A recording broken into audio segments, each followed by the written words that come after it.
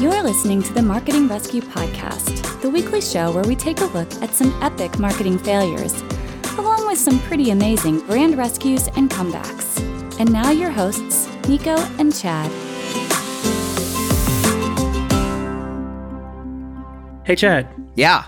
What's the oldest federal law enforcement agency? Ooh. And you can use a lifeline for this one. I can give you some clues if you need some. Ooh, okay. Yeah. Who wants to be a millionaire style? Who will I call? Let me give you a clue. Time waits for no man unless the man is Chuck Norris. Ooh. Well. Or Chuck Norris's tears cure cancer. Too bad he never cried.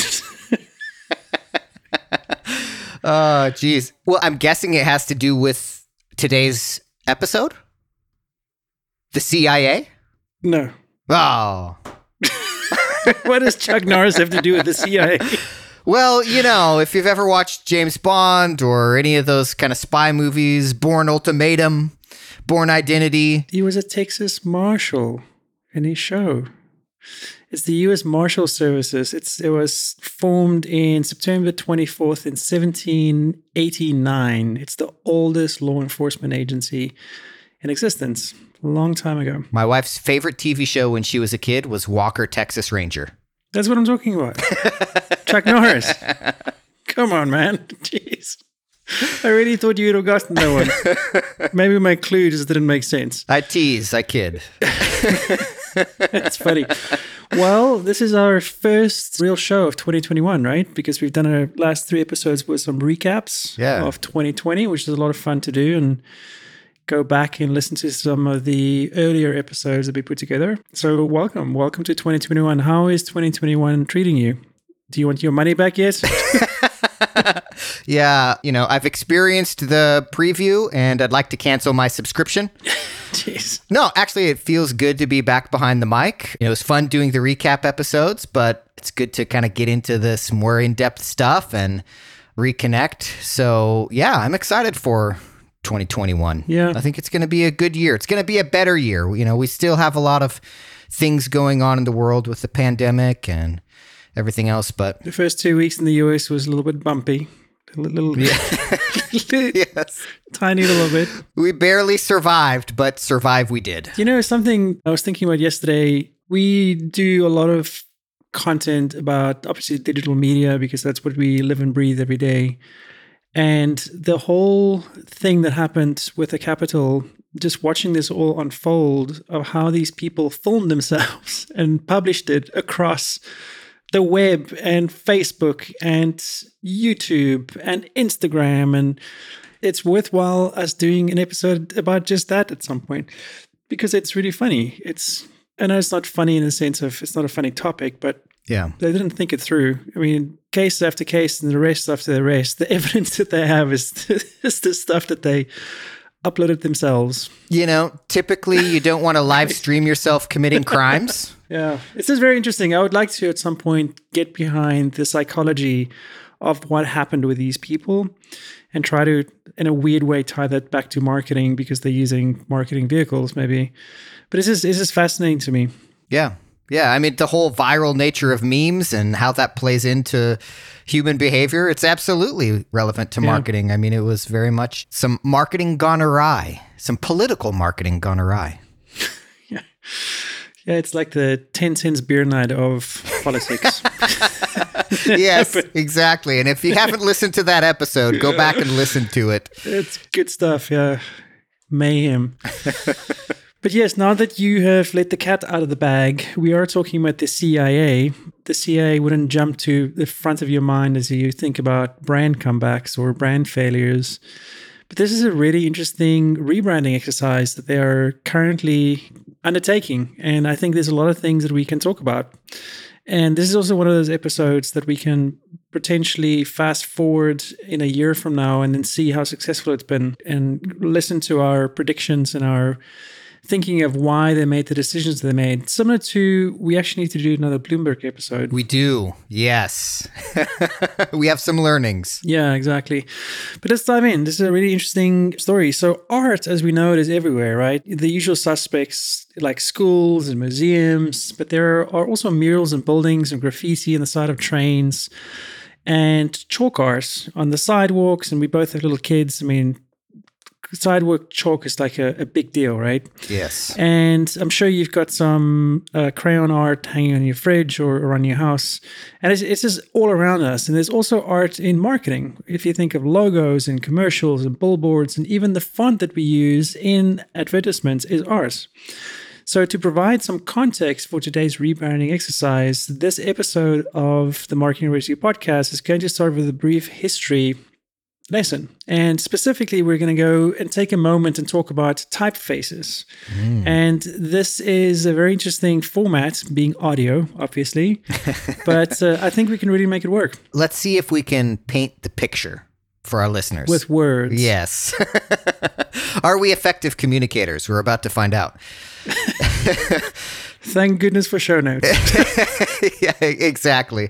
Let's not be too boastful and let's be realistic about what we can actually accomplish. So typefaces, as you just mentioned, they aren't just related to art and advertising. They actually have a long history with politics. And for me, I'm a little bit of a typeface geek. Yeah. Because I think they communicate so much and have such a huge impact on design that we just don't even realize how impactful typefaces are in design. So, I mean, if you think of Fractor is a Gothic font. It's also calligraphic, meaning that rather than just being Gothic, it has a handwritten quality that makes it somehow both curvy and pointy all at the same time. And I was never good at calligraphy. I mean, I had friends in high school and college and stuff that took calligraphy classes and they had amazing penmanship. That was never me, but I can appreciate the art form and very much admire it, especially being in advertising and design. So altogether, when you look at this Fractor typeface, and you can go into Google and search for Fractor typeface and see how this comes out. It's kind of a little bit difficult to look at. Yeah. It's a little difficult to read. It's not pleasant to the eyes, is it? No. And so much of typeface is that it communicates something. Yeah. And Fractor arose in the 16th century and remained popular until about the 18th century, at which point many European countries moved away from this in favor of the much easier to read Antiqua typeface. And like Times New Romans. Yes, exactly. Antiqua kind of like gave birth to Times New Roman. And of course, as you start to have like the more widespread distribution of print materials, it made a lot more sense to kind of get into a more standard typeface, something that was more legible, easy to read. But one country in particular held on to Fractor until the 20th century, and that was Germany. So Germany viewed Antiqua as a symbol of the classicist age and emerging cosmopolitanism in most of the European countries that had previously used Fractor, which was a more Gothic type of typeface. And being opposed to the classicist age and emerging cosmopolitanism, Germany held on to Fractor. They didn't embrace change with this. So saying it out loud and in hindsight, it's pretty clear that a font or a typeface, whichever term you prefer to use, couldn't have been the squeaky wheel that needed greasing. But who are we to question typographical drama from the 1700s? Yeah, so during the late 1700s and early 1800s, the typeface switch was debated so heavily in Germany that it was referred to as Antiqua-Fractor dispute.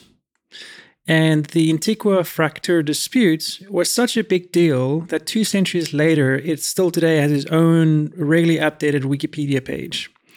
The Fractor typefaces remained in use in Nazi Germany and was represented as, quote, true German script, unquote. In fact, during World War II, German presses were urged to use the German script, meaning Fractor. And urged because the Fractor font was heavily associated with Nazi Germany. And this association was partly, if not largely, because of the Bauhaus. Tell us about the Bauhaus. Okay, the Bauhaus was a German art school founded by the German architect Walter Gropius after World War I in 1919. And Bauhaus was founded on principles of how design could be used to serve people and transform society. So the Bauhaus school led to the first concrete foundations of modern design. And additionally, its influence was not only limited to Germany. The revolutionary art movement not only helped to create what is now known as, of course, modern design, but really shaped cityscapes and entire urban centers throughout the world. At the same time, the aftermath of World War I in Germany also resulted in these emerging nationalist groups that went on to coalesce as the Nazi Party. And these groups called for a return to traditional German roots and values, including a reinvigorated love for, of all things, the Fractal typeface. It actually became this really big movement. Which is weird, right? Because it's so unpleasant to look at. It belongs in a movie about vampires in Transylvania. Dracula, yeah, exactly. Yeah. So among the many creations of the Bauhaus, they were credited with establishing a new typeface called, actually, the Bauhaus. And meanwhile, this nationalist movement that, of course, soon developed into Nazi ideology. Of course, nationalism tends to, if unchecked, become more and more extreme. And this Nazi ideology in Germany considered Bauhaus to be a rejection of traditional German values. So eventually, some even considered the artist's rejection to be treason. Yeah, it's interesting, right? So as time went on, thanks to the Bauhaus and the general need for more legible fonts, more and more simplified versions of the Fractal came into use in the early 1900s, and all of them more legible than the original font from the 1500s, but also, unfortunately, more modern and therefore controversial on the eyes of the Nazi Party. And on January 3rd, 1941, interesting year, the Nazi Party ended the controversy by declaring the Fractal font to be Judenlettern, which means the Jewish letters, before prohibiting it and switching to Antiqua. And German historian, and I'm going to butcher his last name, Albert Karp, has speculated that the regime viewed the hard-to-read Fractal as inhibiting communication in the occupied territories during World War II. And apparently, war took precedence over having a German font. And thank you. That's been your art lesson from the Marketing Rescue podcast. So, I mean, that is such a crazy turnaround. It is bizarre. So, why are we talking about art history as it relates to the CIA? Come tie it back for us, please. And at some point, we'll get to marketing. And stay away from politics. Oh, good luck with that.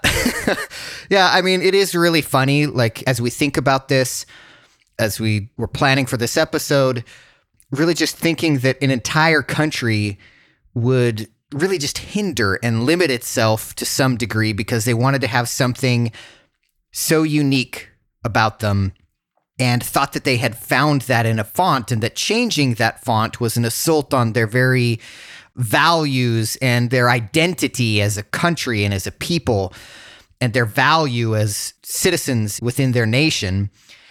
And today, when we see illegible, hard-to-read fonts in advertisements, that's considered a marketing fail, right? Like, That's a problem. There are rules that we follow in terms of things like legibility, contrast ratios. And the emotion that we're trying to provoke. Absolutely. Yeah. So by insisting on using Fractal for give or take maybe about 400 years, as a metaphor, you could say Germany turned themselves into a bad billboard. I mean, they already had bad PR enough from World War II. A little bit of dirt, yeah.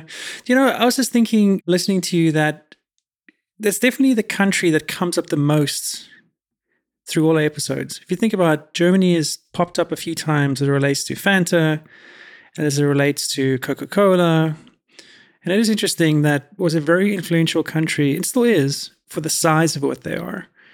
A lot of stories and a lot of our tales go in and out of Germany. It's really interesting. It's a really good archetype for what tends to be a driver of significant and fundamental change within advertising is political strife. Yeah, exactly. We see that time and time again. If you think about all of the advertising innovations that have happened in the past 2 years with the Black Lives Matter movement, with all of the current political strife and the changes in how we advertise, COVID-19 and the effect that that's had on advertising and how we connect with people via advertisement, it really is foundational and fundamental to these large evolutionary changes in the advertising landscape.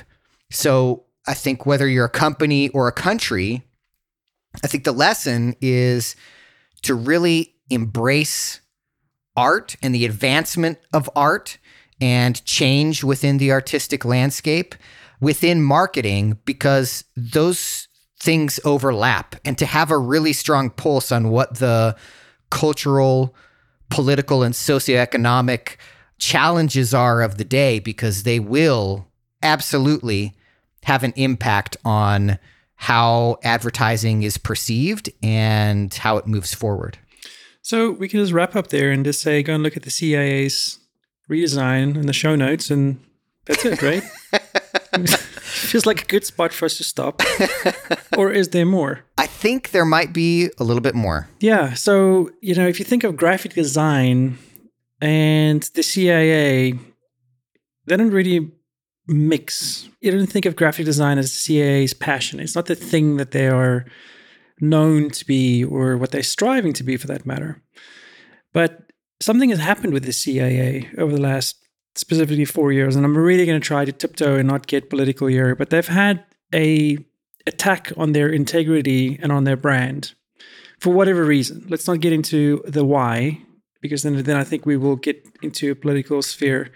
But regardless of that, they've had an attack on their identity and their brand, which has led to real life consequences as it relates to recruiting, as it relates to, I think, a lot of their agents being in the field. They've had some issues that they've had to deal with. And I think that's part of the reason why they've gone down this route of doing a pretty significant rehaul of their website and of their brand. And if you've never been on a .gov website, there are 2 reasons for you to go there. So you'll know what I'm talking about when we say that most US government agencies or websites have a very notable lack of effort put into them. They all look very the same, and they're extremely ugly. They are functional, but they're definitely not like designed with user experience at the forefront. But they may not stay ugly for long. Not when the CIA came out a few weeks ago as a trend-setting Kardashian of the official government websites. And if you go there, we'll leave a link in the show notes. It is very, very different from where they came from. So on January 8th, 2021, the Central Intelligence Agency unveiled a new design for his website. It's cia.gov. And you'd think this is not a big deal, but apparently it is a really big deal, or at least it was a big enough deal that the branding made the news. And you'd ask yourself, but why? And it's the same reason why Bauhaus did 100 years ago, simply for breaking the status quo. And that's how we're tying the CIA into the art lesson, Chad. You did it. You brought us full circle. Good job. It's the same thing. It's the same thing that happened 100 years ago to get away from the Fraktur thing into Bauhaus that the CIA did. And I think that is super, super interesting. Yes, exactly. The CIA.gov website abandoned the formal signifiers of government authority. This dense kind of bureaucratic text. Most government websites look more like link directories than they do an actual website. They usually don't have much that's very fancy, besides maybe a government seal of the branch of government that they belong to. And of course, you're usually playing off of the United States brand style guide, which is loosely red, white, and blue. And slap an eagle somewhere and they're ready to go. Yeah, exactly. There's not a lot of creativity that happens, and for good reason, in a sense, in that it's taxpayer dollars and it's much more about substance than style. But very often, style is substance. But anyway. That argument can be made. Especially as it relates to online content, right? And how we consume it. Yes, and not to be political, but these lack of style websites tend to be extremely expensive. Yeah. Much more expensive than if the private sector was to develop a similar website. But CIA.gov, when you first go there, it looks almost like MySpace. The first time I went to it, it looks like a game. It looks like a EA operative game of some sort. You know what I mean? Like the CIA game. I don't know. 007. Yeah, it's very different. Yeah, so you've got these really dark blacks and then this bright magenta color, and it's very stark because you really have those only two colors. It's black, white, magenta. Yeah. And these kind of like stark headshots. Futuristic headshots, right? You got a little bit of a hologram. Yeah. So it's very high contrast, very stark in its presentation. You know, it's offset by these kind of dot and line design devices that form topographical contours. And the two main call to actions are the careers page and find your calling. So again, I really think that this is a recruitment exercise for them due to the last 4 years of battle that they had with their PR and their brand. Yeah. Well, and like we talk about so frequently, so much of marketing is actually culture at your organization. Right. It's the way that people actually experience working somewhere and being at an organization bleeds into everything else. And so I think you hit the nail on the head. And that's the only reason why you're doing this podcast with me, because you know that I'll release those emails from 10 years ago. Yeah, exactly. Yeah. In fact, the CIA is already involved. So let's talk about the reactions. Let's first cover the negative. So online, people had noted that the website's virtual similarity to either electronic music festival, flyer, or streaming platforms like Boiler Room, or marketing materials for brands like Urban Outfitters. And in an interview in the New York Times, Eric Hu, which is a freelance creative director who served previously as a design director at Nike Sportswear, said, quote, "If I didn't read the copy, I wouldn't know if this was a direct-to-consumer designer toothbrush or an organization that's been accused of the destabilization of governments worldwide." And I think a quote is super powerful because that's exactly it. The brand design does not match our preconceived idea with what we think of as the brand. And I think that's what they're trying to change. And this is the first step of them doing that. So when you take a minute to think about it, something as weaponized as the CIA using the same marketing strategies as Urban Outfitters says a lot about marketing. It does. And as I think about the colors that are used, it's very, again, high contrast, a lot of blacks and whites, very bold, and it almost calls into my mind like Black Ops. Yeah. And all the shots, the headshots, is very serious agents, right? Look at their faces. They're just they're in the game. For real. Yes. They've been plugged into the Matrix. Yeah, exactly. So a lot of questions were posed to the CIA, and they declined to comment on who even created the website, who was tasked with the design. However, shortly after it was revealed, the conceptual artist and graphic designer Ryder Ripps claimed credit on an Instagram page that he uses as a digital portfolio. And he's never been seen since. Good one. Ripps is known for work with brands like Soylent and Pornhub, and musicians including Kanye West, Pop Smoke, and Grimes. So that being said, it doesn't seem that he actually designed the CIA's new website. When the New York Times emailed Rips to ask why he falsely claimed to have designed the new site, Rips wrote back, quote, "Platforms online are games played through the attention economy. Authorship and sincerity is murky as it is. People were already living a fantasy before I posted it, saying that I had made the CIA branding. Why not take their fantasy further and say I made it?" I think Rip should stick to Pornhub. That quote makes no sense to me. Authorship is murky. He did have more to add to his response, though. Okay, go ahead. Redeem yourself, Rip. Okay, well, we'll see. He says, quote, "I think it's pretty bad. Mostly because it's looking from the inside to the outside of design. Referencing cool design of today, maybe actually a few years ago, all the while the government and CIA already has a very strong federal design language. It probably could have used some tweaking for an update." So, I mean, it's interesting. He's trying to ride the wave. If there was anybody that I would try to create a scam around, it probably wouldn't be the CIA. No, I wouldn't put that on my portfolio. I put it down as a reference. Yeah.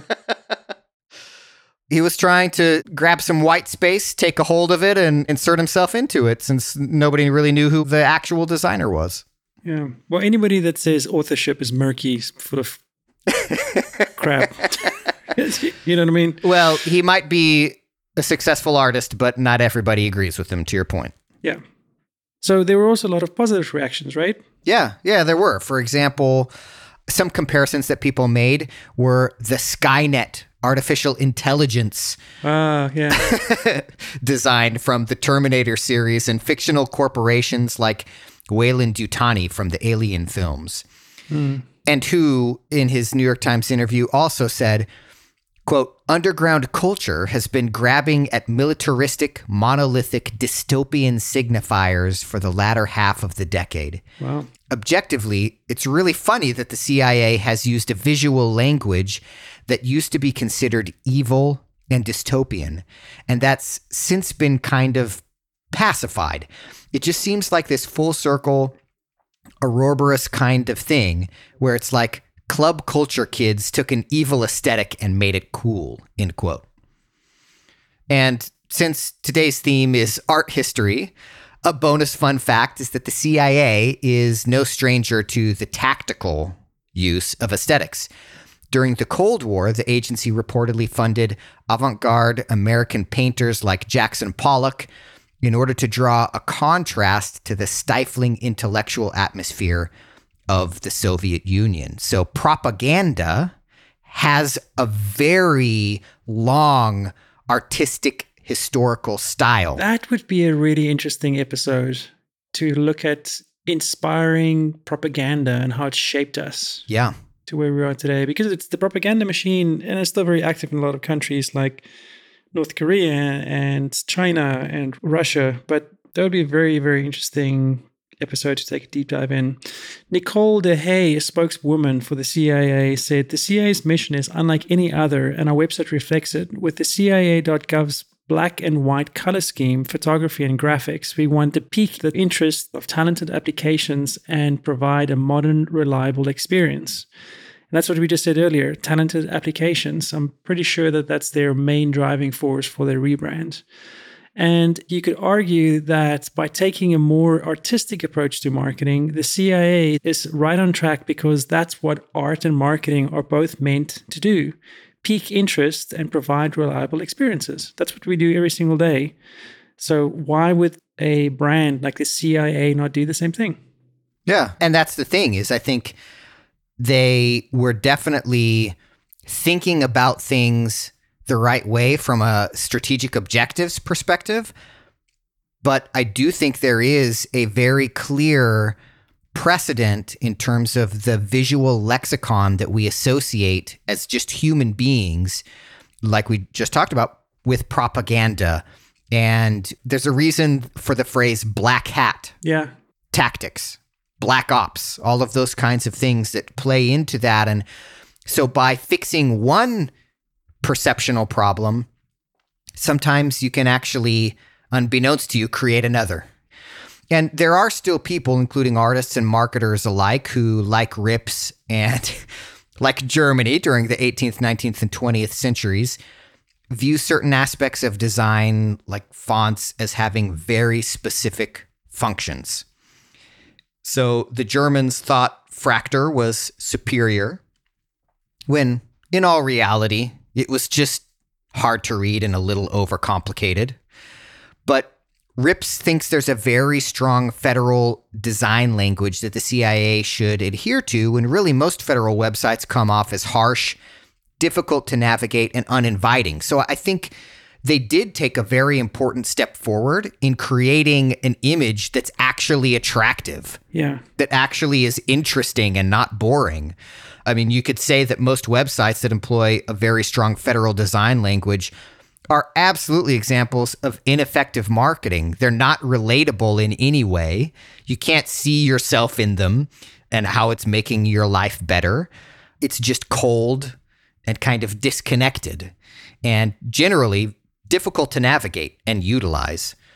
And you could point out that the CIA should stick to federal design simply because it is traditional, is very similar to the Germans insisting the use of Fractor because that was what was considered traditional for the better part of 4 centuries. But you can also point out that by moving away from the traditional bureaucratic hallmarks of government web design, the CIA is not only using some of the modern design principles established by the Bauhaus movement, but their actions mirror the Bauhaus rejection traditionally designed like the Fractor, or in the CIA's case, dense bureaucratic text, right? You just touched on something really important. You don't see yourself in the experience, or you don't see yourself in the brand. And when you engage with any federal property right now, you can't associate yourself with the content you're consuming. And that might be out of choice, right? For all we know. But I can see myself, not that I want to become a CIA agent, but it evokes an emotion inside of me when I'm reading the copy and when I'm interacting with the design. Yeah, absolutely. If you were the type of person that was seeking out or would be attracted to espionage, right? Like this would speak to you. Oh, yeah. Yeah. And another insightful comment who made to the New York Times about the CIA's rebranding is that, quote, "It's just a reminder that you shouldn't look at something and say, like, hey, that's a literal font and that is a conservative font. Everything has been deterritorialized." And I think that's also a great quote, that we tend to look at things through a specific viewpoint, and that's not always the case. It changes over a period of time.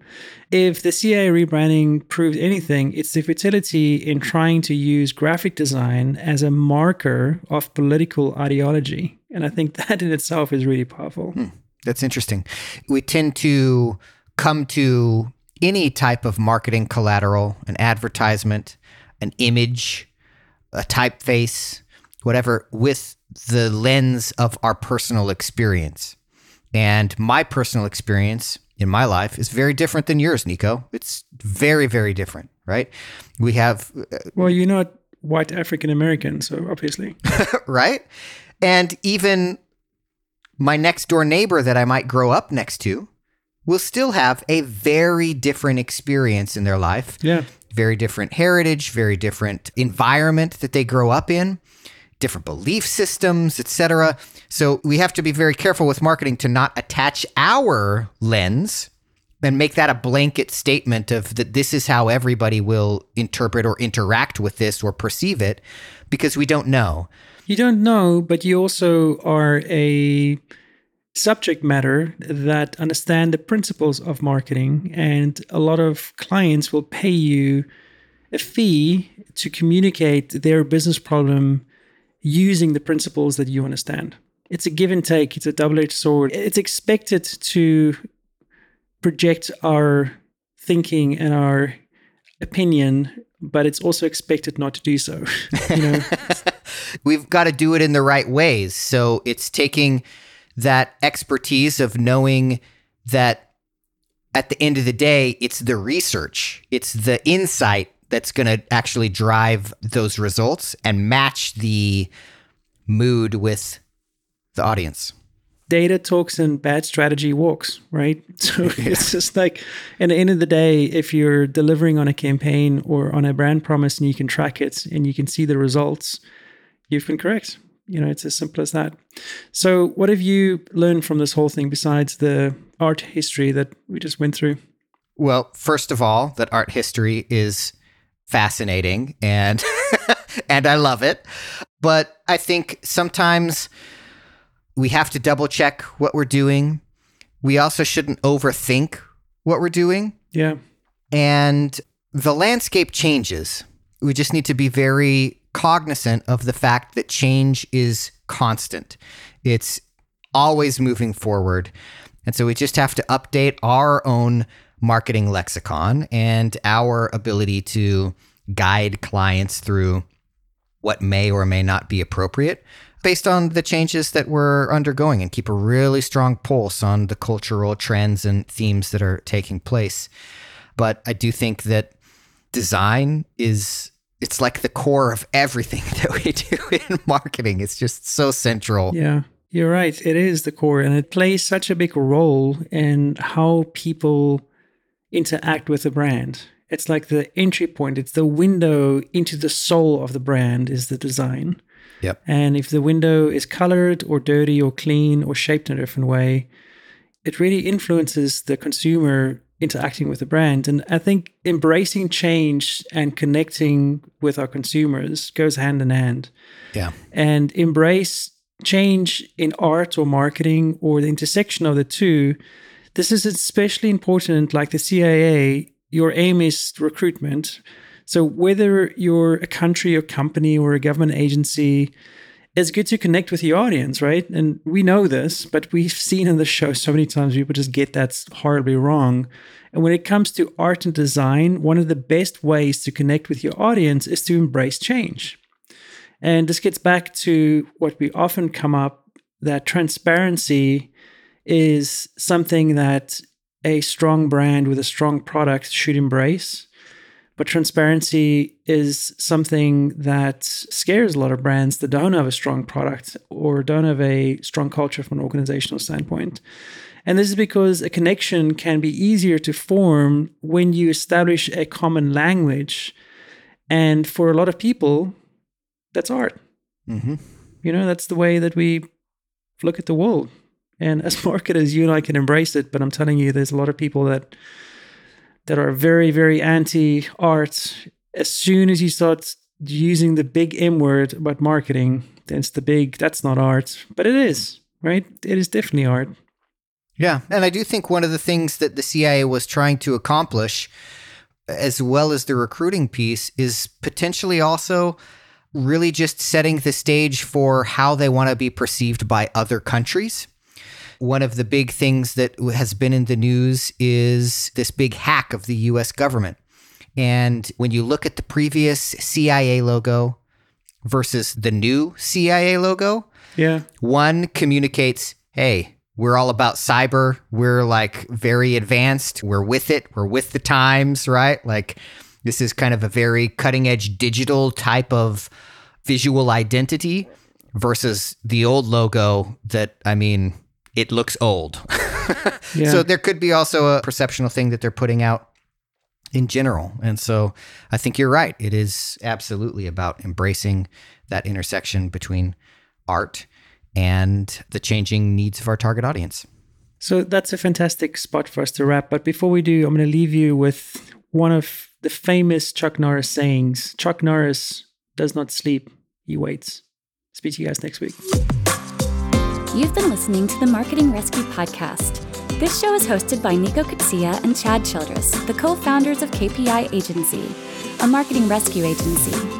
Be sure to visit marketingrescuepodcast.com to join the conversation, access the show notes, contact the hosts, and discover fantastic bonus content.